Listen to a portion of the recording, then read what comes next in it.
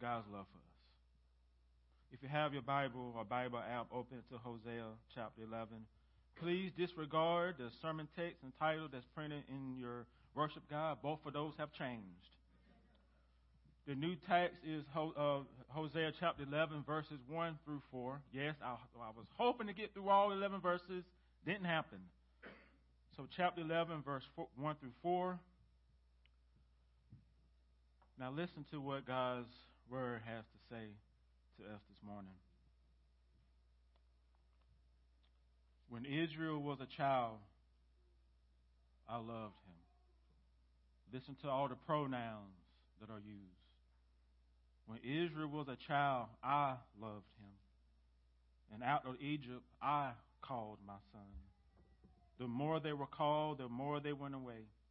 They kept sacrificing to the Baals, burning offerings to idols. Yet it was I who taught Ephraim to walk. I took them up by their arms. But they did not know that I healed them. I led them with cords of kindness and with bands of love. And I became to them as one who eases the yoke on their necks. And I bent down to them and fed them. This is God's word. This morning, I want to talk about what's love got to do with it. What's love got to do with it? Please pray with him for me. Holy Spirit, as we come to the preaching of the word, as I pray each week, and I will continue to pray as long as I'm pastor here, and that is for you to move. Because if you are not moving, our lives aren't changed. I don't care how smart we are. I don't care how many Bible studies we go to or how many Christian books on our shelf. If you ain't moving, we're not changing. We're not growing in the faith. We're not living selfless lives. We're not loving you and loving our neighbor if you are not the one changing our hearts and pulling us into those things and into those realities. If it's left up to us, we would just do our own thing. So Holy Spirit, the third person within the Godhead, the one who lives in every believer supernaturally, will you please take this preached word and apply it to my mind and heart and to the hearts and minds of everyone that is here. You know us more than we know ourselves. And you know what each person here needs to hear, regardless of their age, regardless of their circumstances, regardless of their life situation. You know what we need to hear. And so will you please let each of us receive what we need to receive today for our good and our benefit and for the glory of our only Lord and Savior, Jesus Christ. It's in his name that I pray. Amen. The late Queen of Walk, Tina Turner, asks, what does love have to do with it? When that love is God's love, the answer to the Queen's question is everything. Hosea chapter 11, it shows us what God's love has to do with the past, the present, and the future of his people. And this chapter opens with a third historical retrospection from the Lord God. Just like in chapter 9, verse 10, and chapter 10, verse 1, and 9 and 11, the Lord God reflects on Israel's past in these first 4 verses. These verses show us what his love has to do with Israel's past. And he uses a father-child metaphor is used to describe what his love has to do with the past. Yahweh Elohim, that is God's covenant-keeping name. Yahweh Elohim is a father. Israel is a child. Look at verse 1 with me. The Lord says, when Israel was a child, I loved him. And out of Egypt, I called my son. This historical reflection, it takes us back to the days when the Israelites were slaves in Egypt. The Lord loved them while they were helpless toddlers. Have you ever been a parent of a toddler? They're helpless. This Hebrew word for love is ahava. Ahava means to have affection for another. It's to care for another individual. And ahava also means to act lovingly towards someone or to be loyal to. You see, this term describes love in the broadest sense, like brotherly and sisterly love, friendship love, or parental love, or relational love, or marital love. Who are the people experiencing your avaha in your life? What friend, parents, siblings, spouse, kids, church family, co-workers, grandparents, teachers, coaches, church leaders? Each of us here has avaha for someone, just like God's avaha for the people of Israel. His avaha is described as a divine fatherly love. Think about that. Listen to those words. When Israel was a child, I loved him. Out of Egypt, I called my son. Listen to the pronouns. God's avaha has two expressions. First, his avaha is expressed in real feelings and emotions that he experienced for his people. Can you picture a God who has emotions and feelings? You have emotions and feelings, right? And you're created in his image. Where do you think we get them from? Yes. He feels. Second, his avaha is expressed not just in feelings and emotions, but also in actions and deeds. You see, avaha is what God chooses to do. Do I need to get the sign again? Do I need to pull out the sign? Love is what God chooses to do. He freely chooses to love Israel while they were toddlers in bondage. He does so without requiring them to do anything to earn his avaha. Amen. He does so not because they deserved his avaha. So why then? It's because avaha flows from who he is. Love comes from his character. It drips from his heart. The Lord says, when Israel was a child, I avaha'd him. And out of Egypt, I called my son. Can y'all see what is happening in this historical reflection? Can you see what God's love has to do with Israel's past? The Israelites didn't become God's beloved children after leaving Egypt. That's an amen statement too. They didn't become his children after the Exodus. They were his children while they were slaves in Egypt. God's avaha has to do with the adoption and the election of the Israelites, but do we believe it? You know Moses. One day Moses was out one day keeping his father-in-law's flock. Moses on this particular day, he was being a good shepherd and he was being a wonderful son-in-law because he's helping his father-in-law out. The last thing on Moses' mind that day was having a life-changing encounter with Yahweh Elohim. Wasn't even on his mind. It wasn't on his to-do list. It wasn't on his daily agenda. It wasn't an appointment in his calendar, but it was on God's agenda. He interrupted Moses' workday. Has God ever interrupted your workday? Your plans? Your schedule? Your ideas? Your vacation? Your summer vacation? Yes, he has. For the Lord had a calling for Moses. He chose Moses to be the one who would lead the people of Israel out of Egypt. In Exodus 3, verses 9 and 10, the Lord said to Moses, "And now behold, the cry of the people of Israel has come to me, and I have also seen the oppression with which the Egyptians oppresses them. Come, I will send you to Pharaoh, that you may bring my people, the children of Israel, out of Egypt." Moses excited about that? No, he was not. God chose Moses to deliver Israel. God gave Moses a message to share with the Israelites. He also equipped Moses with powerful signs that he was going to display in Egypt. And he also gave Moses a message to share with Pharaoh. And that's found in Exodus 4. He said to Moses, then you shall say to Pharaoh, thus says the Lord, Israel is my firstborn son. And I say to you, let my son go, that he may serve me.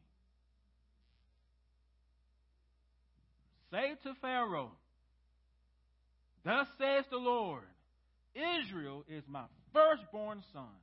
And I say to you, let my son go, that he may serve me. This means God's Avahah has to do with the Exodus. The Exodus is an expression of God's love for Israel.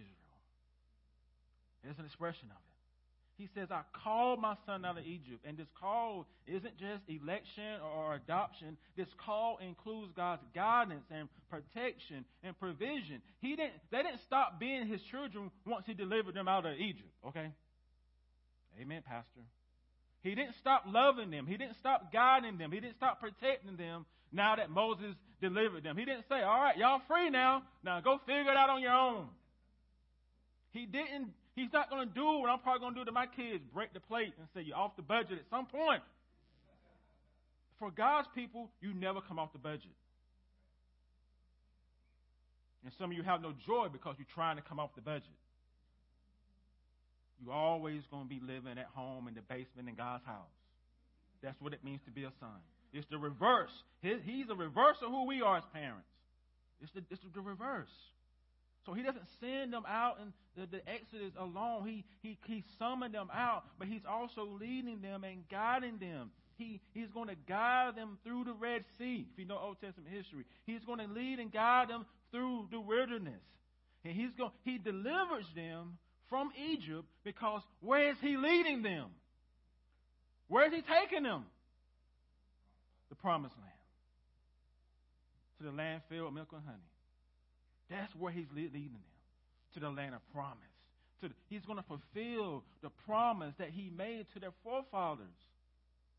In Deuteronomy 4, verses 37 through 39, Moses said this to the Israelites. He says, and because the Lord loved your fathers and chose their offspring after them and brought you out of Egypt with his own presence by his great power, driving out before you nations greater and mightier than you, to bring you in and to give you their land for an inheritance, as it is this day. Know therefore today, lay it in your hearts, that the Lord is God. Yahweh is Elohim, in heaven above and on earth, and there is no other. If God was a rapper, he would drop the mic. Boom. No other. There's none before me, and there's none after me. So what does God Avahah has to do with Israel's past? Everything. And the same is true for each of us. The same is true for the church. In love, God is either calling you out of Egypt or he has already brought you out of Egypt. Our Egypt is sin and death. And the only way out of this Egypt is through saving faith in Jesus. There's no way out. But do y'all believe it? Some of us spend our lives trying to get out of Egypt by our own strength, by our own goodness, our own achievements, our own accomplishments, the promotions, the material possessions, the stuff, the praise of man, and you realize you ain't ever getting it out. Those things will never get you out. Never get you out. Romans 5:8 says, God shows his love for us, and while we were sinners, Christ died for us. Avahah. 1 John 4 says, in this the love of God was made manifest among us, that God sent his only Son into the world so that we might live through him. In this is love, not that we have loved God, but he had loved us and sent his Son to be the atoning sacrifice for our sins. Jesus' life Jesus' death, and Jesus' resurrection, these are all expressions of God's avahah towards you. But do you believe it? If you don't have saving faith in Jesus today, He's calling you out of Egypt. He's calling you out. He wants to deliver you. And today is the day for you to stop searching for love in all the wrong places. Today is the day for you to stop letting the world around you distract you from the main thing. Today is the day for you to finally experience a love that can make you whole. There's only one love that can make you whole in this life. And it's not the love of another person. It's the love of Jesus. I love my wife dearly, but I can't be her Jesus. And vice versa. Today is the day for you to stop running and finally respond to God's call in faith. Kids and youth, adults, have you responded to the call in faith? Or are you just going through the motions? Kids and youth, this is just your family's thing, or is this your faith? I said this once before. You will leave this church and you can complain about Pastor Alex, but you will never leave here saying you never heard the gospel. I make many mistakes, and I have made them, but the gospel will go forth. And so Jesus is saying, confess with your mouth that you are a sinner. Confess that He's Savior and Lord, and that you can repent of those sins, and you can submit and surrender your heart to Him, and He will receive you, and He'll never cast you out. Jesus is the solid rock, and all other grounds are what? You need to write that down somewhere. Some of us are living on sinking sand and don't know it. And when we get out, we just go to another sinking sand. You get rescued, you go to another sinking sand. At some point, you're going to wear out. Are you worn out? Are you tired? Then Jesus says, let me deliver you. Let me deliver you. Now, what about those of us who have saving faith in Jesus? We've been walking with Jesus for years. What does God's avah have to do with us? How do we respond to this love as people who've been walking with Jesus for a long time? Our response should be one of gratitude and faithfulness. Our response should be to love God and to love our neighbor as ourselves. Our response should be embracing and extending God's avah. But let's be honest, a lot of times we're just too distracted. We forget God's avah. We forget that we are beloved sons and daughters. Or am I just the only one? Sometimes we're just prodigal sons and daughters. And other times, we're just simply ungrateful and rebellious. Dr. Linda is a writer and contributor to the website crosswalk.com. She shared part of a letter that she received from a parent in a recent blog post. The parent writes, "Dear Linda, we raised our daughter to love God.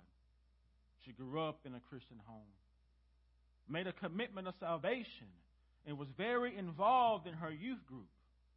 When she left for college, everything changed. She rebelled against every moral principle that was taught and had made poor choices that have grieved our heart. What can we do?" These Christian parents are face to face with a hard truth that some of us have already faced, are facing, and will face. And here's the truth. No amount of good parenting can parent the fall out of your kids. You need to write that down. No amount of good parenting can parent the fall out of your kids. They're going to grow through stuff. They're going to make mistakes. At some point, our kids will veer off the path and rebel. And there's a phrase that's used to describe our kids when they do this. It's called wayward child.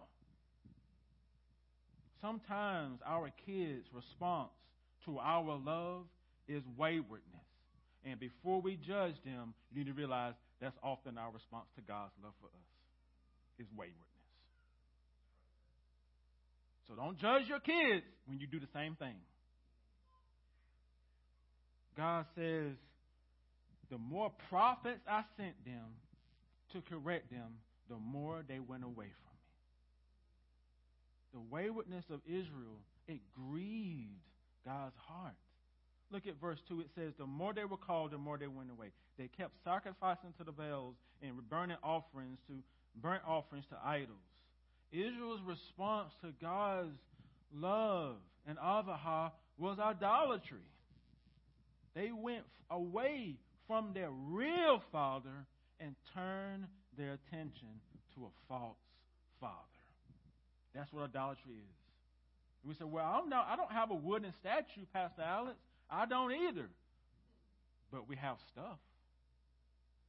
We have American freedoms that we think are kingdom freedoms, but they're not. We have our comforts. We have our status. And those things can be idols too. And idolatry isn't just the bad things. It's often the blessings that God gives us.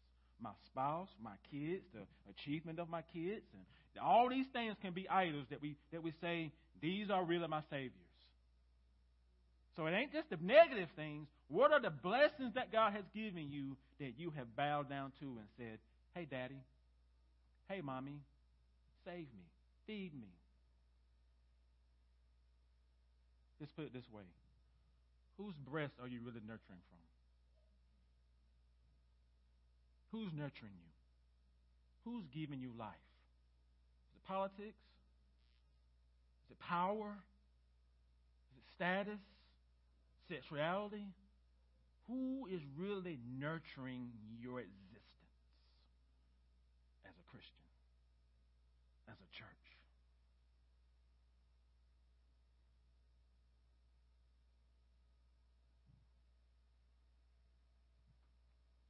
What is God's response to their waywardness? It breaks his heart. Think about any parent. If you ever was a parent of a wayward child, it breaks your heart. It grieves you. It hurts you. It keeps you up late at night. And look at what God says in verse 3 from when he after he just told us Israel's response. He says, yet it was I who taught Ephraim to walk.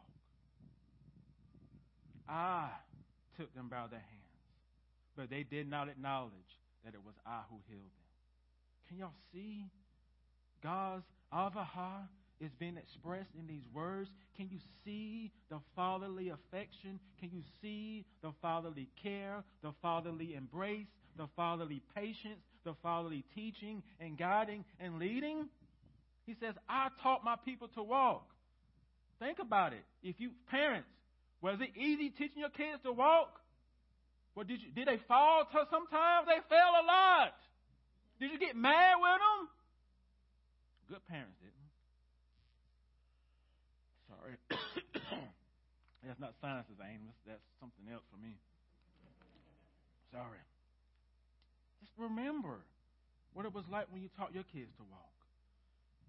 You talked with them. You held their hand. You coached them. You got this. You got it. And when they failed, you went and picked them up and said, come on, you can do it again. And when they finally made their way to you, what did you do? You grabbed them and you embraced them. That's how God loves you. That's how God loved Israel. And how often do we forget that?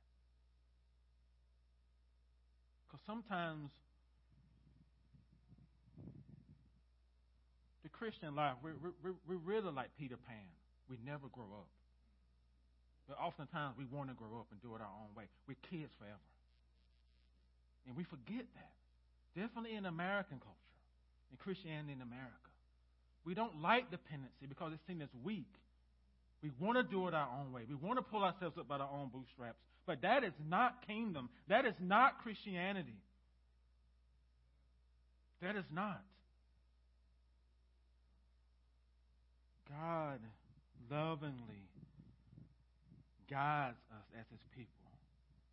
And Israel's response, again, is that they didn't even acknowledge him. That he was the one who healed them, that he was the one who fed them. Look at verse 4. Again, look at the imagery that we have here of God. I led them with cords of kindness, with bands of love. I became to them as one who eases the yoke on their jaws, and I bent down to them and fed them. Do you know what that image is? This is Yahweh Elohim getting down on one knee with his hands like this, saying, "Eat, my child." This is the God who created the heavens and the earth, getting down on one knee before his own creation and saying, "I'm going to feed you." And if you don't see that this is love, if you can't picture what this is like, I don't have anything else for you.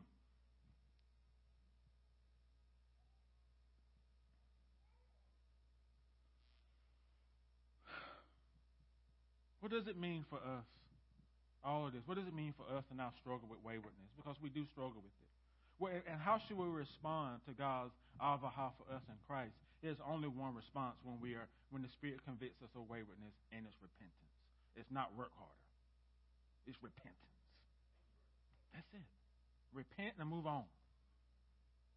Repent and move on. Repent and move on. Repent and move on. Jesus doesn't need any help on the cross.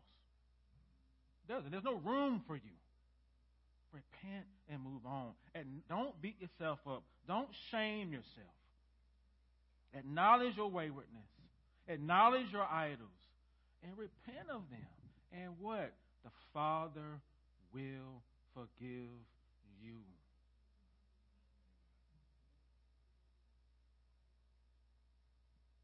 Do you believe you are a beloved son and daughter of a good Father? That's who you are. You're not some nasty, filthy, dirty sinner. You struggle with sin, but you got to be mindful of the way you talk to yourself as a Christian. That's not gospel. You are beloved. And when you look in the mirror in the morning, you need to say, "I'm a beloved son today and every day."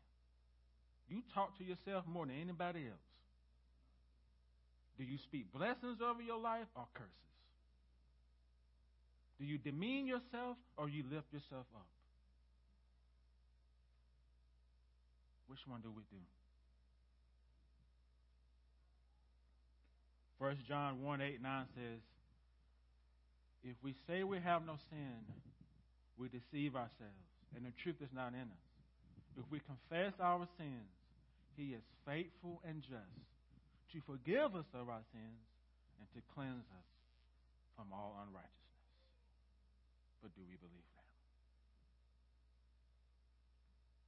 that? Life was golden for 19-year-old George Matheson. He was a brilliant college student, graduating with honors from the University of Glasgow. He was engaged to be married. George's future was bright and promising.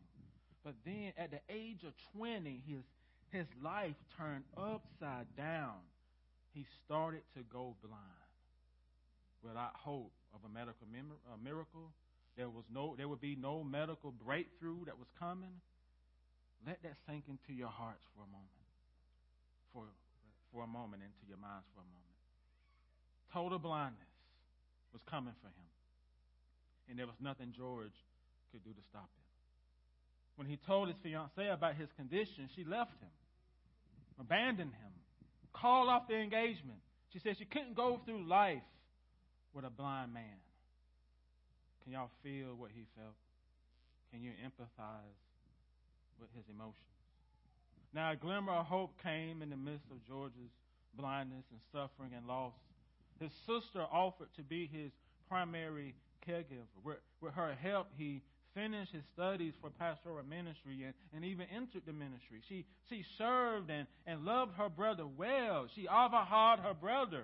George experienced his sister's faithful love and primary care for 20 years. Can y'all feel what they felt? Can anyone here relate to the avahah between this brother and sister? However, George's sisters wouldn't be his primary caregiver forever. Eventually, she found love herself, and she got engaged, which meant, once again, George faced the reality of living life alone. The one person who cared for him finally was moving on with her life. Again, can you feel what he felt? Can you empathize with him?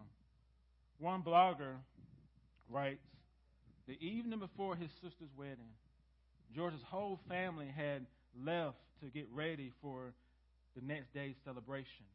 He was alone and facing the prospects of living the rest of his life without the one person who had come through for him. And on top of this, he was doubtless reflecting on his own aborted wedding day and 20 years earlier. It's not hard to imagine the fresh waves of grief washing over him once again. George sat alone in his blindness and sadness, with resurfacing memories of being rejected by the woman he once loved, feeling the joy and the pain of his sister's marriage. It was in that moment, under those circumstances, that the Spirit moved in him to write these words. O love that will not let me go, I rest my weary soul in thee. I give thee back the life I owe, that in thy ocean's depths its flow may richer, fuller be. O light that follows all my ways, I yield my flickering torch to thee. My heart restores its borrowed rays, that in thy sunshine blaze its days may brighter, fairer be. O joy that seeketh me through pain, I cannot close my heart to thee. I chase the rainbow through the rain, and feel the promise is not vain, though morn shall tearless be. O cross that lifts up my head, I dare not ask to fly from thee. I lay in dust life's glory dead, and from the ground there blossoms red. Life shall endless be. Look at the table before y'all. This table, this meal, is a reminder that in Christ, we have a love that will not let us go. But do you believe it? Whoa, almost failed. That would have been bad. Have a love that will not let us go. This meal is a reminder that Jesus has accomplished everything that's necessary for our salvation, for our sanctification, for our glorification. He did it all. And all we have to do is rest. Friends and neighbors, if you do profess faith in Christ, this meal is for you. You are welcome to partake of this meal. But the Bible says we must examine ourselves before we come to the table. And so that means if the Spirit is convicting you of something or some unresolved issue with someone, let the elements pass you by and go be made right with that person. Friends and neighbors, if you don't profess faith in Christ, thank you for being here. And if you have questions about what it means to be a believer, please see me or one of the elders or one of the women shepherds after the service, and we will talk with you about the good news of the gospel. Adults, we ask that the kids with you abstain from the elements until they have been invited to the table by the church that you are a member of. And all kids can have the attention of all TVC kids. This is my favorite part of communion. This meal is a reminder that Jesus loves you. This meal is a reminder that he lived a life that you could never live. And he died a death on your behalf so that you won't have to die that death. And as your pastor, it's my prayer that each and every one of you TVC kids will come to saving faith and be able to partake of this meal with your church family, with your parents, and with your guardians. And if you have questions about communion, or if you have questions about the sermon, your parents have my email, they have my cell phone number, text me. I'm your pastor too. I'm not scary. Text me, and I'll do my best to answer your question. So please now, let us go to the Lord and ask the Spirit to bless the Lord's Supper. Holy Spirit, there's nothing magical about these elements. You just take them and you supernaturally use them to provide spiritual nourishment to God's people. And so you know the ways in which we need food. You know the areas of our life that needs nourishment. You know the areas of our life that are lacking. You know the mental stress, the emotional stress that some of us are under. You know it. You live in it. You see it. Forgive us for the ways that we have grieved you. And right now we open our hearts up and say, Holy Spirit, will you minister to us holistically through this meal? It's in Christ's name that I pray. Amen. The Lord Jesus, on the night in which he was betrayed, he took bread, and having given thanks, he broke it, and he gave it to his disciples, saying, take and eat. This is my body, which is for you. Do this in remembrance of me.